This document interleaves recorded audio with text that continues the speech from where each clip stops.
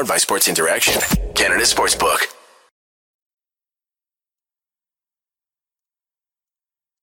Hello, everybody. Welcome back to Game Over Ottawa. I'm your host, Maud, and I'm very glad to be talking about another offensive explosion by the Senators tonight. Now, granted, it was against the lowly Arizona Coyotes, but regardless, I am excited, and I think we should all be excited about the team this season. But before we get into that, we will thank our sponsor, Sports Interaction. Wanna bet? You can do it at Sports Interaction, Canada's sportsbook. Football continues, the World Series is around the corner, and they've dropped the puck on the hockey season. Bet pre-game, live, in play, or on one of our many prop bets. Made for Canadians, by Canadians, Sports Interaction makes it easy to deposit, play, and cash out. Join now and see all sports betting has to offer. Head to sportsinteraction.com/SDPN. That's sportsinteraction.com/SDPN. Ontario only, 19 plus. Please play responsibly. Now, how about that game? That was a little bit scary in the second period there when Arizona made it close, a little closer than it should have been in my opinion, but we got all those goals in the end and made it look like a blowout as the stats looked like it should have been. You know, we really dominated on the shot count again, just like we did against Washington. And that was great to see because surprisingly, in the Sens' last 8 games versus the Coyotes, they were 1-6-1, which I remember getting kind of destroyed by the Coyotes last year. And Nick Schmaltz, I think he had like a 6 or 7 point game. That was pretty brutal, but I didn't realize that the record against the Coyotes was so poor. I do remember some other games though, like Mikhail Bodker way back when he was playing for the Coyotes, he got that hat trick. Lawson Krause had a hat trick last year too. And Duclair, when he was on the Coyotes, I remember seeing him score a hat trick against the Sens in person. So for whatever reason, the Coyotes have kind of had the Sens number over the last few years. And I mean, it's not necessarily too hard to have the Sens number in the last 5 years, considering they haven't been the best team, but it's not like Arizona has been a top team either, so kind of surprising dominance by the Coyotes in the recent years, but today, the Sens just stomped them. Like, I am so glad to see that we managed to get it to a blowout score in the end, and we kind of let them hang around in the second period there, but in the third period, the Sens really put away any doubt that I had that it would be a close game, because I feel like in the past, the Sens would kind of just hang around and try to defend and squeak out a 1-goal win. But, and I mentioned this against Washington, they really kept up the pressure against the opposing defense in the third period while having a lead. They did that against Washington, which I love to see, and once again here tonight, especially against a kind of suspect team in the Coyotes. That's what you need to do, is just keep putting on the pressure and make sure that they can't get another fluky goal to, tie the game and then get to overtime. And also great to whoop the Coyotes after they lost to, or the Leafs lost to them last week. I have to mention that was a very funny moment. The Leafs decided to spot the Coyotes, a nice little win there. Other than that one game, though, the Coyotes have allowed 6 goals in each of their losses. That's 4 losses now, with 6 goals each. So I'm glad that the Sens were able to add to that total, that little streak of Arizona giving up 6 goals and not pull the Leafs, And with those 6 goals added to the Sens totals, they've now scored 17 goals in the last 3 games, which has been awesome for the home fans. I got to see the 7 goals against Boston. That was great, and it seems like the next 2 games the fans were just treated once again. It's really nice to see the team putting up a great performance on this homestand so far, because I remember last year, I think I went to 5 or 6 games and only saw 1 win. And actually, my mom, shout out to her, I think she went to 5 games and she saw 0 wins. So it's great to start the season off here at home with a whole bunch of wins. 2 more games left in this homestand here. It'll be kind of tougher opponents in Dallas and Minnesota, I think, at least compared to Arizona, although I would say both those teams are about on par with Boston and Washington. The way this homestand has been going, I'm honestly feeling like the Sens might be able to sweep the whole thing, which would just be amazing. Going from 0-2 to 5-2 to start. I'm not going to predict that it's going to happen or anything, but I don't know. I have a good feeling so far. Like, Dallas will definitely be a tougher opponent with Jake Ottinger in net. We'll see if I don't know if we'll be able to put 5 or 6 past him. But I just wanted to note this comment in the chat here. Hamza pointed out the last time the Sens won 3+ games in a row with 6+ goals was from January 7th to 16th in 2007. There's been a lot of references to 2007 recently with that reverse retro jersey reveal and even just the Sens' high-scoring ways, like Hamza pointed out there. We haven't seen an offense like this in so long. Even when the Sens have had good seasons in the past decade, it hasn't been always the most high-scoring hockey. Like, when Guy Boucher had success, everyone knows how Guy Boucher hockey is. We weren't putting up 6 goals on a nightly basis, although there was the rare occasion where it would be a really high-scoring game. And, Paul McLean's coaching style wasn't exactly the best for defense, but I think the roster at that point was a bit weaker offensively. Like, you kind of had Erik Karlsson just carrying everyone out there and Jason Spezza, although then you had the one season where Spezza was injured the whole year until the playoffs. So that doesn't exactly help a team score goals. It's been really refreshing to see this high-scoring offensive hockey.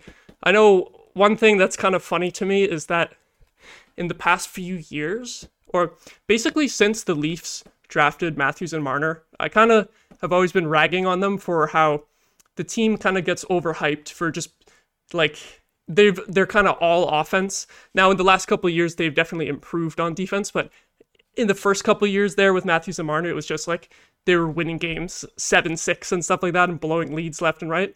And now I kind of get the sense that the Sens might be that kind of a team where they're playing a lot of high-scoring games. But now, as a fan of a team that actually has the ability to score like that, I can't complain, even though I was making fun of the Leafs for it at first. When you're coming out of a rebuild, it's just really refreshing to watch them just super entertaining games, no matter if you win or lose in the end. Like, just the high-scoring fun, really, is just awesome to see. Like, even though Arizona hung around a little bit in this game, it wasn't too bad overall. It's just super refreshing so far. Now, I want to get into some individual player performances.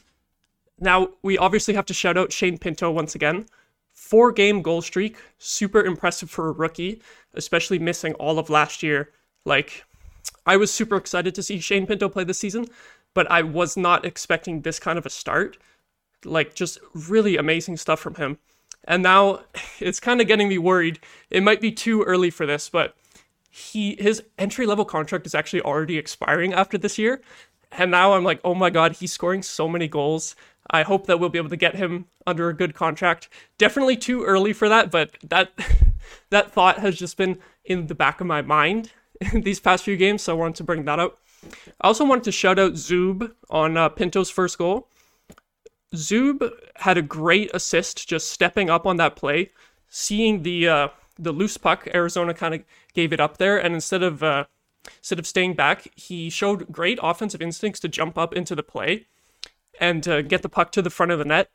It was a bit of a broken play with Tyler Mott banging around in front of the net, but Zub was really the key on that play, because that was great to see from him, as we really see him as more of a defensive defenseman so far. He hasn't put up like big offensive numbers, but that was a great play. Like, that, to me, that seems like a play that you would expect Thomas Chabot or Jake Sanderson to make. So really, really nice dynamic play from Zub there. And now, soon after that, the second goal, Josh Norris. Very glad to finally see him rewarded after he's hit the post like 10 times in the first 4 games. And I was very happy as well to get a goal recorded for my fantasy team, because I did pick him this year. And also wanted to shout out DeBrincat creating the play on that, getting the forecheck in deep, creating a turnover once again, and getting the pass to the point.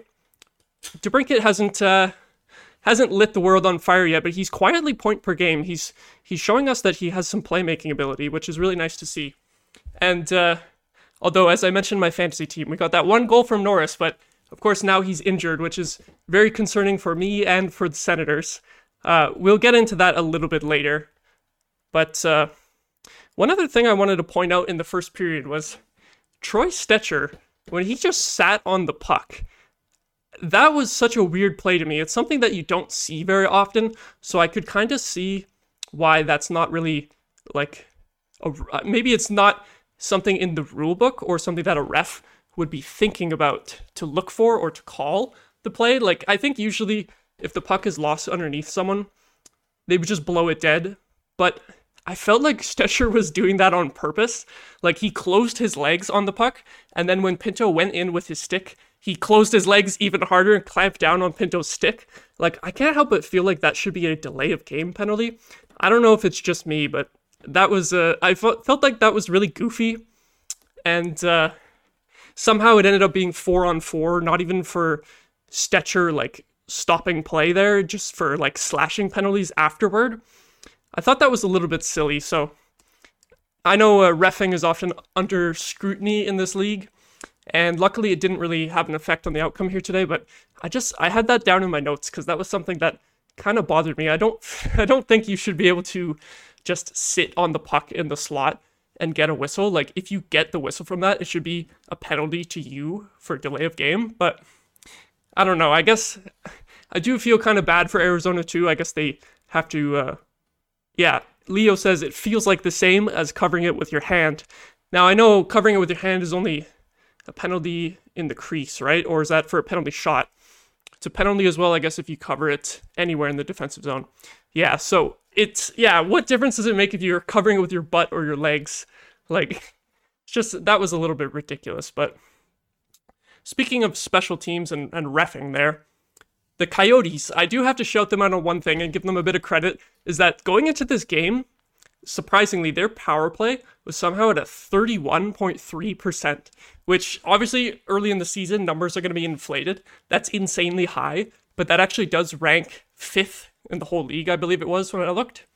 So I was a little bit worried here today that the Achilles heel, if Arizona was going to actually make this close, was going to be their power play. You know, the Achilles heel being the Senators not being able to kill those penalties, but they did okay. I think the Genther goal, I'm not sure if my notes are correct here, I think the Genther goal was on the power play there. Yeah, because it was Watson and Hamonic, I thought were a little too casual on that play. I want to give credit to the Coyotes power play, as I was just saying there with that great percentage, but I feel like that one was a little soft from our penalty kill. Watson kind of stumbled a bit, and then he drifts one way, Hamonic drifts the other way, kind of trying to block a pass, and then Genther is wide open for that shot. Credit to him, though, it was a really nice shot. But, of course, it was yet another first NHL goal against the Senators. I have to mention that. I will mention it every time someone scores a first NHL goal against the Senators, because we are number one. If we can be number one at something, it will be this. Even though it's terrible, we are number one at it. So I always got to point it out. But so first period wrapped up. Actually, that was into the second period now, the Genther goal. First period was pretty calm. Into the second period, Brady had that beautiful power play goal. I think it was Batherson who made the final pass to him. Stützle, Batherson, the assist on that play, I believe. That was just beautiful, making it look way too easy there. I kind of felt bad for the Arizona goalie on that one. His penalty killers didn't really help him out. Really nice to see Brady scoring so much early in the season too. And then just after that, got to be the luckiest goal I've ever seen by Arizona. Like, there's a lot of fluke goals in hockey that happen, but that one was just ridiculous. I believe it took 3 deflections. I think it was off Sanderson, then off Forsberg's stick, and then off of Hamonic in front. And I think it was Keller who got the goal. I don't even think he was trying to make much of a play there. Like, he was just flicking it in front, hoping for something to happen.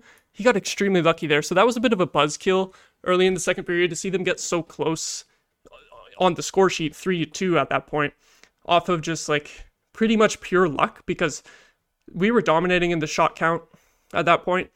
And luckily it stayed that way. I was kind of worried that a deflating goal like that would be a bit of a killer in terms of momentum, but we did all right in the end. And I definitely felt bad for Forsberg on that one too, because he played pretty well today, even though he didn't have to face a lot of shots. That's kind of one of those ones where it's just lucky, and he kind of maybe got caught sleeping a little bit, but there's not much you can do on such a fluke bounce like that. And I wanted to note, Leo in the chat says, anyone surprised that Hellberg didn't get the start? He's all smiles on the bench, but I bet he wants in. Yeah, I was kind of thinking that he was going to start today. Like I was saying last show, I believe, if there's any game while Talbot is injured where you could kind of afford to play Hellberg, it would be this one. And I don't know, like, I just never want to see a starting goalie overworked. You always got to be careful with that, because we've seen this happen in the league before, where a goalie's just playing way too many games, and you see the stats start to dip. Obviously, early in the season, Forsberg should be fresh, but you don't want to overwork a goalie too quickly. Like by the time Talbot comes out, or by the time Talbot comes back, it might be between like 15 to 20 games at that point. And I don't think ideally you want Forsberg starting every single one of those games. I think that's a bit much. So personally, I kind of did want to see Hellberg tonight, but he is a bit of an unknown. And even though it's not a top opponent in Arizona, it really is a game that you had to win. So I kind of get DJ's thinking and going with Forsberg, just because you really want to get those points against the teams that you should beat. And putting in an unknown in Hellberg, it could have just, I don't know, it could be seen as a little risky, even though Arizona's not very good. Like, I don't want to sound like diminishing to Hellberg or anything, because I'm sure he's a good goalie, he's capable, and the way the Sens played, I think Hellberg would have been able to pick up the win here too tonight. But I do kind of get DJ's thinking and sticking with Forsberg. Yeah, Hamza, I'm very glad we don't have back-to-backs till December. That was really surprising to me when I learned that, because I feel like last year especially, the Sens had so many back-to-backs. It might have been because the league schedule was more condensed. I think they started and ended a little bit later last year, and now we're back on more of a regular schedule, but very fortunate that we don't have any back-to-backs for such a long time. And now, going into the third period there, the next goal was huge. Like, when you're dominating a team like that, and they get close just off of a fluky bounce, you really don't want them to get the next one, because then all of a sudden they're alive, and they can, like, Arizona still has a little bit of offensive talent there, especially with that power play that I was mentioning. Like, if they had gotten the next goal there to make it 3-3, and then maybe you get a bad penalty and their power play, it can actually hurt you. So thank God that Mark Kastelic came in. It was a little bit of a lucky goal, but some karma after the Coyotes' lucky goal. And Kastelic, I really got to hand it to him here so far early in the season. He's been great. Like, for a rookie fourth-line center adjusting to the league, it's hard to know what to expect. Like, often, I feel like I expect rookies to, kind of struggle defensively as they're kind of getting used to the speed of the league, but he's been very good so far. I guess it does help that he's huge. He's like, I don't know his height, he's like at least like 6'5", I think. Freaking huge guy. He had a great fight today, a great goal. A little bit of a lucky goal, as I said, but also wanted to point out before today, he was actually 75% on faceoffs heading into this game, and I'm not sure how many he won tonight, but the Sens did have the edge in faceoffs once again, so I would have to assume that he had a positive ratio again today. That's another thing that's really surprising from a rookie center. Awesome to see that from him too. And then we do have to talk about the Norris injury. Briefly mentioned it earlier. I kind of want to pivot to it now, because talking about Kastelic and talking about Pinto earlier, that's two guys who are going to have to move up in the lineup if Norris misses significant time. I haven't seen any updates yet. I haven't really been on Twitter since starting the stream, but if anyone sees an update, let me know there in the chat if we hear anything on Norris, because I'm really hoping he won't be out for too much longer. As good as Pinto and Kastelic have been, that's a lot to ask for these rookies to move up in the lineup so soon into their rookie seasons. Like, I'm sure Pinto will do great if he has to move into that second line with DeBrincat and Giroux. I have no issues with that line, but I feel like Kastelic, as good as he's been and as much praise I've given him here, going up, I feel like going up from the fourth line to the third line is quite a jump, especially playing with, going from playing with Watson and Kelly, who kind of play the same style, bang and crash like Kostelic. Tyler Mott is kind of the same style too, but like, can Kostelic keep up with a guy like Matthew Joseph? I'm not sure. I don't know how well that will work like on even strength. Smith said, no updates for now. I expect one by tomorrow. Yeah, I hope we don't have to wait too long for an update there. I feel like with injuries like that, the longer you wait for an update, the worse it probably will be. Because like, if they find out that it's not so bad, they'll just say like, oh yeah, it's fine. He'll be okay. It was precautionary. So hopefully it's not too bad for Norris. Fingers crossed. Hamza pointing out that we do have Brassard waiting to hop into the lineup. I did want to mention that as well. Brassard, I think, was a great depth signing, and this is exactly why they signed him. As soon as one guy goes down, like I said, you have everyone else moving up into different situations, and it's good that we have a veteran player and not just a rookie that we can plug in there.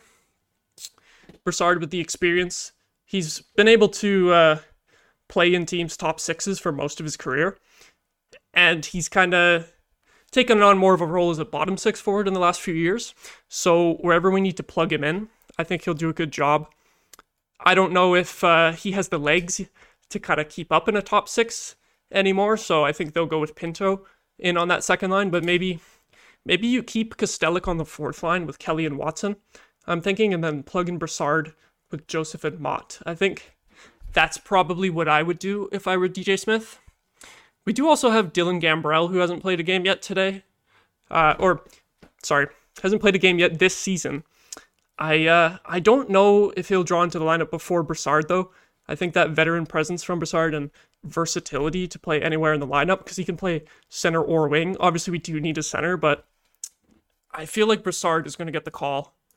And then we got another lucky goal after that Kostelic goal that I was talking about. Tyler Mott, it was nice to see him rewarded. I think he had an empty net goal in the previous game. Nice to see him put one by the goalie, even though it was a bit of a spill job from the goalie. Tyler Mott, I've been really impressed by. He's just been absolutely fantastic on defense, penalty killing, blocking shots, throwing hits. So nice to see him pick one up there, crashing the net. And after that as well, we had the Forsberg unreal save. He wowed all of us with that glove save he had against Washington. And you'd think he wouldn't be able to one-up that, but I think it was on an Arizona power play. He had another save kind of moving across to the same side of the net that I think might have been even more impressive. I feel like it was even like an even longer reach. And then it was really nice to see after that save as well, the crowd chant. I think they were chanting Anton Forsberg or Let's Go Forsberg or something like that. That was really nice to see the fans have another player-specific chant there. I always like those connections between the fans and the players, and Forsberg has really endeared himself to this fan base with his great play so far. And then Brady Tkachuk as well. We have to talk about him with that goal at the end of the game. Brady has now hit 200 career points, and he's got 4 goals, 4 assists in only 5 games this season, which I don't want to say is surprising because I've always been a huge Tkachuk fan, got his jersey back there, but the hot start is a little bit surprising. That line with Stützle, Batherson, Tkachuk has just been like easily the Senators' best line so far. And I remember seeing some stats the other day that in terms of expected goals for percentage, they're actually ranked 5th among all the lines in the league. Ahead of them was like Malkin's line, Stamkos' line, Gaudreau's line, and then on the Stars, Robertson, Hintz, Pavelski, which obviously last year we know was a fantastic line as well. So nice to see this new line combination that DJ went with has been amazing so far, and we're really seeing it pay off with Brady's stats. It's very nice as well that we already got him locked up to that $8 million deal.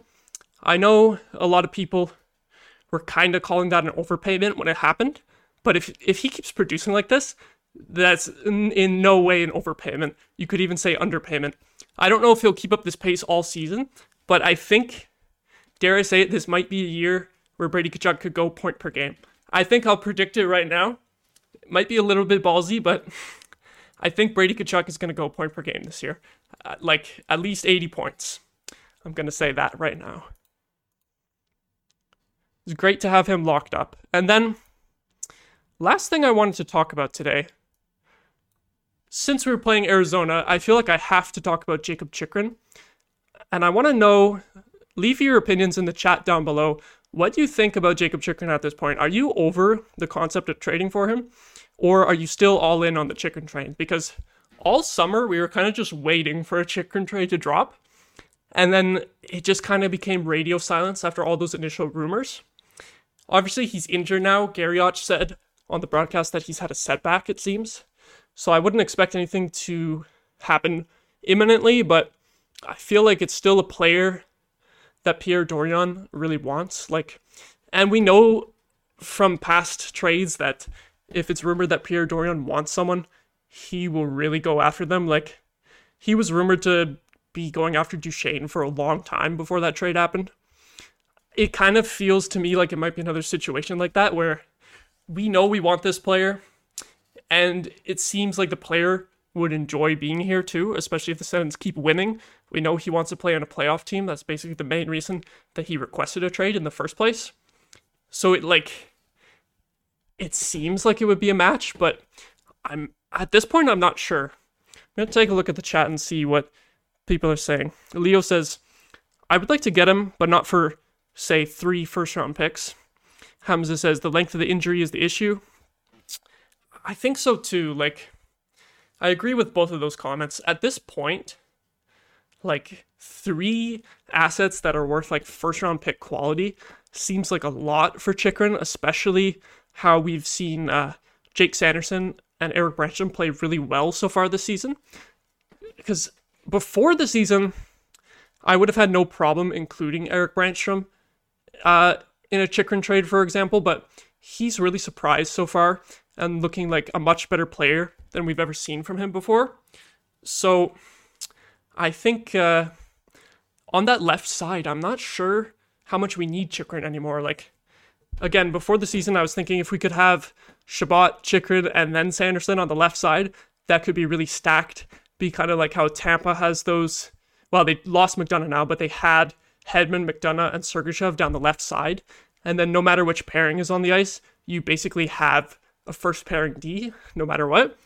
That could still be great, but the emergence of Brannstrom, I think, might mean that we don't need Chychrun as bad as we think. Now, one thing that's always confused me is that some people say that Chychrun can play the right-hand side, and some people say not so much. He doesn't really. If he can play the right-hand side and do that well, I think I'm still all in on the Chychrun trade.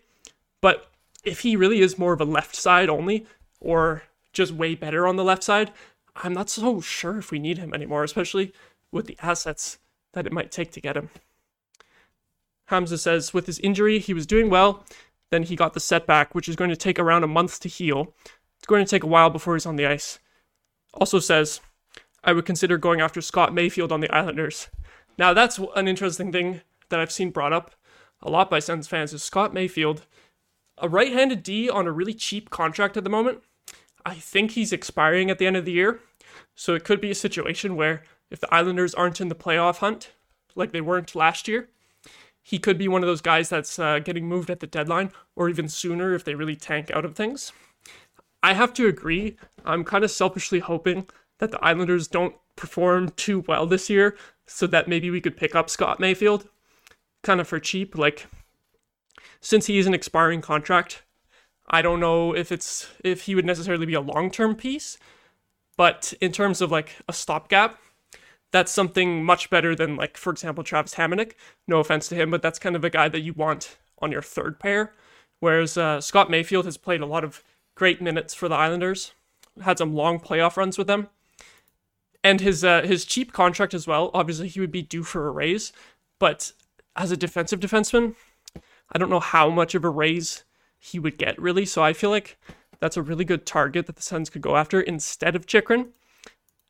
I would be excited if a Chychrun trade happened, but in the end, I'm feeling like the longer this goes on, he might not really be the option. And then we've got another comment in the chat here suggesting that John Klingberg would be a good option for the Sens at the deadline. I was kind of hoping the Sens could maybe sign John Klingberg to a 1-year deal in the offseason like the Ducks did. However, at this point, with all the goals that we're putting up, I'm not sure if we need like another offensive defenseman. I think the main thing with Chychrun is that his two-way game is really good. Like, yeah, he can score points, but he was kind of defense first. And Klingberg just doesn't really give me those vibes. Everyone kind of knows how he is, just all offensive-minded, kind of like a Carlson light. I think last year he had a really bad plus-minus on the Stars, even though they were a low-scoring team. So that was a bit of a worrying stat line from him. I'm not super sold on John Klingberg, but if we did need someone at the trade deadline, like in the playoff hunt, maybe at like 50% retained for a draft pick, I think it could be a decent option. I'd have to see how he plays for the Ducks for the rest of the year. But yeah, exciting things to look forward to for the Senators. I'm already talking about trade deadline options. Might be a little bit too soon, although we are off to a very good start now after going 0-2. Hopefully we can keep this road trip going, or homestand going, with 2 more wins. And I think I'll be wrapping things up now. We will be back, the Senators' next game, on Monday against the Dallas Stars. Charlie will be bringing you that stream. So I will be signing off for now. I will see you guys later.